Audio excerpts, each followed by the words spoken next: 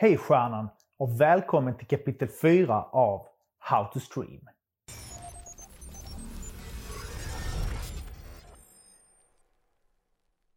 Vad är det första du tänker på när jag säger livesändningar?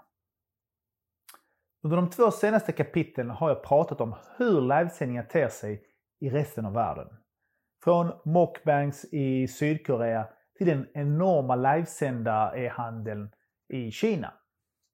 Men nu vill jag prata om vad jag ska sända och varför. Hur ska man resonera? Först måste du fråga dig själv, varför vill du livesända? Eftersom en livesändning mestadels bara är ett verktyg för att nå ett slutmål. Är det för att du vill underhålla, utbilda, tjäna lite pare, få en karriär, eller vill du bli känd? Eller vill du bara göra det för att du kan? Du har inget speciellt mål med det. Jag skulle säga att beroende på vad din anledning är avgör vilken typ av streamer du kommer att bli och om du kommer lyckas. Jag skulle också hävda att vissa skäl är hälsosammare än andra.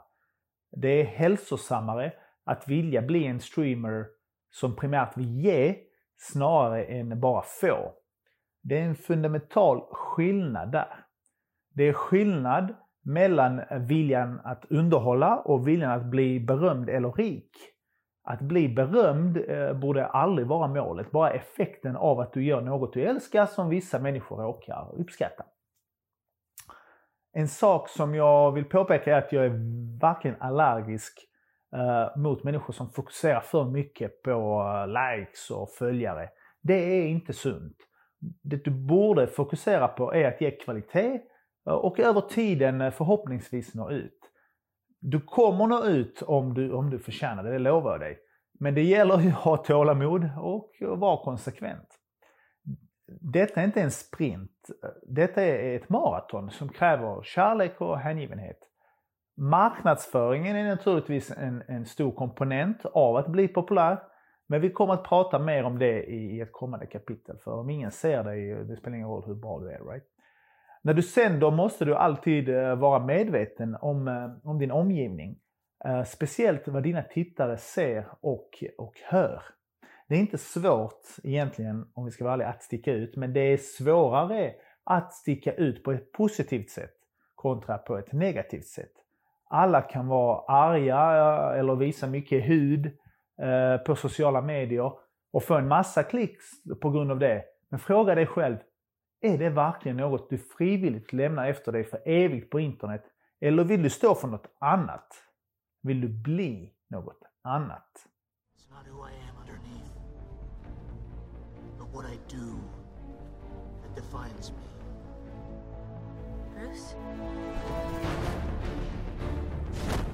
Min första tanke var att jag bara skulle sända mig själv när jag spelar spel. Men efter ett tag märkte jag att det inte räckte. Eftersom nästan allt du gör jämförs såklart med tusentals människor som gör samma sak där många gör det bättre. Så jag var tvungen att fråga mig själv, finns det en speciell sak som jag är bäst på?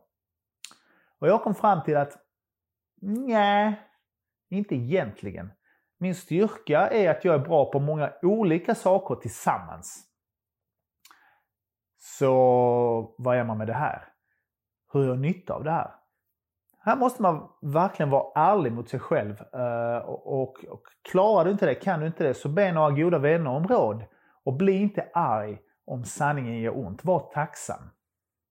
Fråga dock inte mamma och pappa, för de är lite för partiska, skulle jag vilja säga. Så i mitt fall funderar jag på att mixa där jag sänder hur jag spelar. Men också göra intervjuer och andra saker som passar min profil och passioner. Och se om det fungerar. Bara prova sig fram. Misslyckas, lära och förändra snabbt. Det finns ju inga klara facit här. Alla måste hitta sitt eget sätt. Oftast är de som lyckas riktigt duktiga på ett spel. De som streamar spel då. Där har vi liksom spelare som Shroud. Eller som superroliga. Färre människor är en blandning av dessa två. Man kan också hitta på en karaktär och leva den, som till exempel Dr. Disrespect gör. Det finns Ytterligare en sak som är populär. Är du en het tjej kan du faktiskt locka följare genom att visa bröst och rumpa lite väl mycket när du sänder. Men det är som jag nämnde innan inte någonting jag skulle vilja uppmuntra. Du kommer förmodligen att må bättre på lång sikt om människor följer dig beroende på din insida och inte din utsida. Du ställer en viss förväntningsnivå när du visar lite för mycket, eller hur? Så hur många timmar då måste jag investera i dessa sändningar? Man kan säga att de mest framgångsrika kreatörerna började med att streama spel på Twitch i ungefär 68 timmar om dagen. Nästan alla dagar i veckan.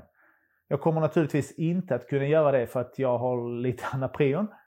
Men, min vinkel kommer att vara less is more.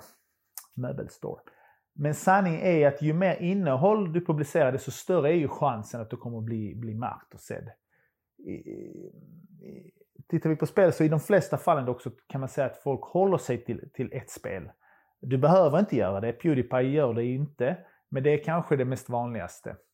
Så man kan ju fråga sig själv, finns det ett spel man kan spela i flera månader i sträck under flera timmar om dagen?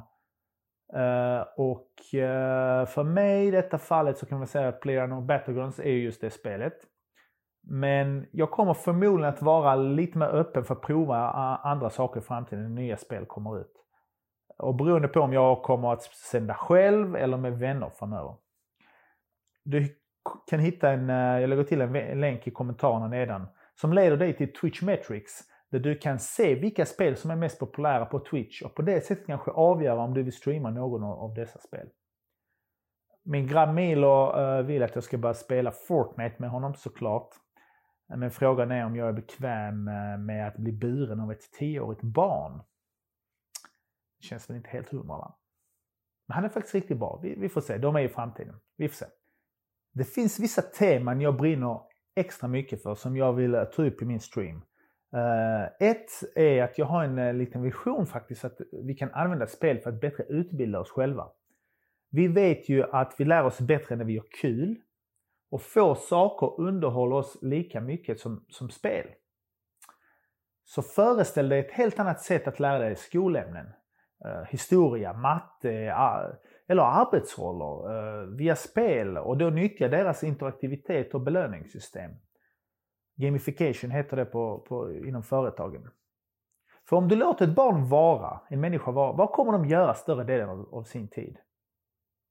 Spela, right? Så detta vill jag djupdyka i. Jag skulle också vilja diskutera hur vi skulle kunna bygga broar mellan vissa grupper av människor. Genom att använda spel. Till exempel föräldrar som aldrig spelar och barn som gör det.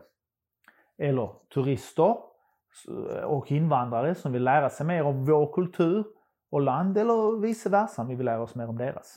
Så föreställ dig innan du åker på semester till Egypten. Istället spela ett spel med några egyptier och kanske få en vän. Du kommer säkert att få bättre förståelse för deras kultur. Eller spela med nyanlända och berätta om hur livet fungerar hos oss. Så spel har ju inga gränser. Jag älskar det. När du blir en streamer, förresten måste du också tänka på vilket språk du ska prata på. Om jag i mitt fall endast talade på svenska eller montenegrinska skulle jag vara mer nischad eftersom det bara är ett par miljoner människor som skulle förstå mig. Om jag istället pratar på engelska har jag en räckvidd på cirka 1,5 miljard människor, vilket är 20% av jordens befolkning. Men detta innebär ju såklart också en större konkurrens. De flesta av dem som förstår engelska har ju inte engelska som modersmål, så det blir ju inte ens besvärade av mitt hackiga uttal. Jag har bestämt dock att jag kommer främst försöka köra på engelska, men ibland på svenska och montenegrinska bara för att lära om skillnaderna. Vi får se hur allt detta kommer gå. Jag kommer som utlovat hålla dig informerad ut med vägen. Jag hoppas inte detta blev förrörigt. Det räcker för idag. Dessa kapitel blir alltid längre än jag vill, men så är det mycket som jag egentligen vill säga. Så glöm inte att vara snälla mot varandra. Om du gillar det du hör så prenumerera. Och tills nästa vecka, adios.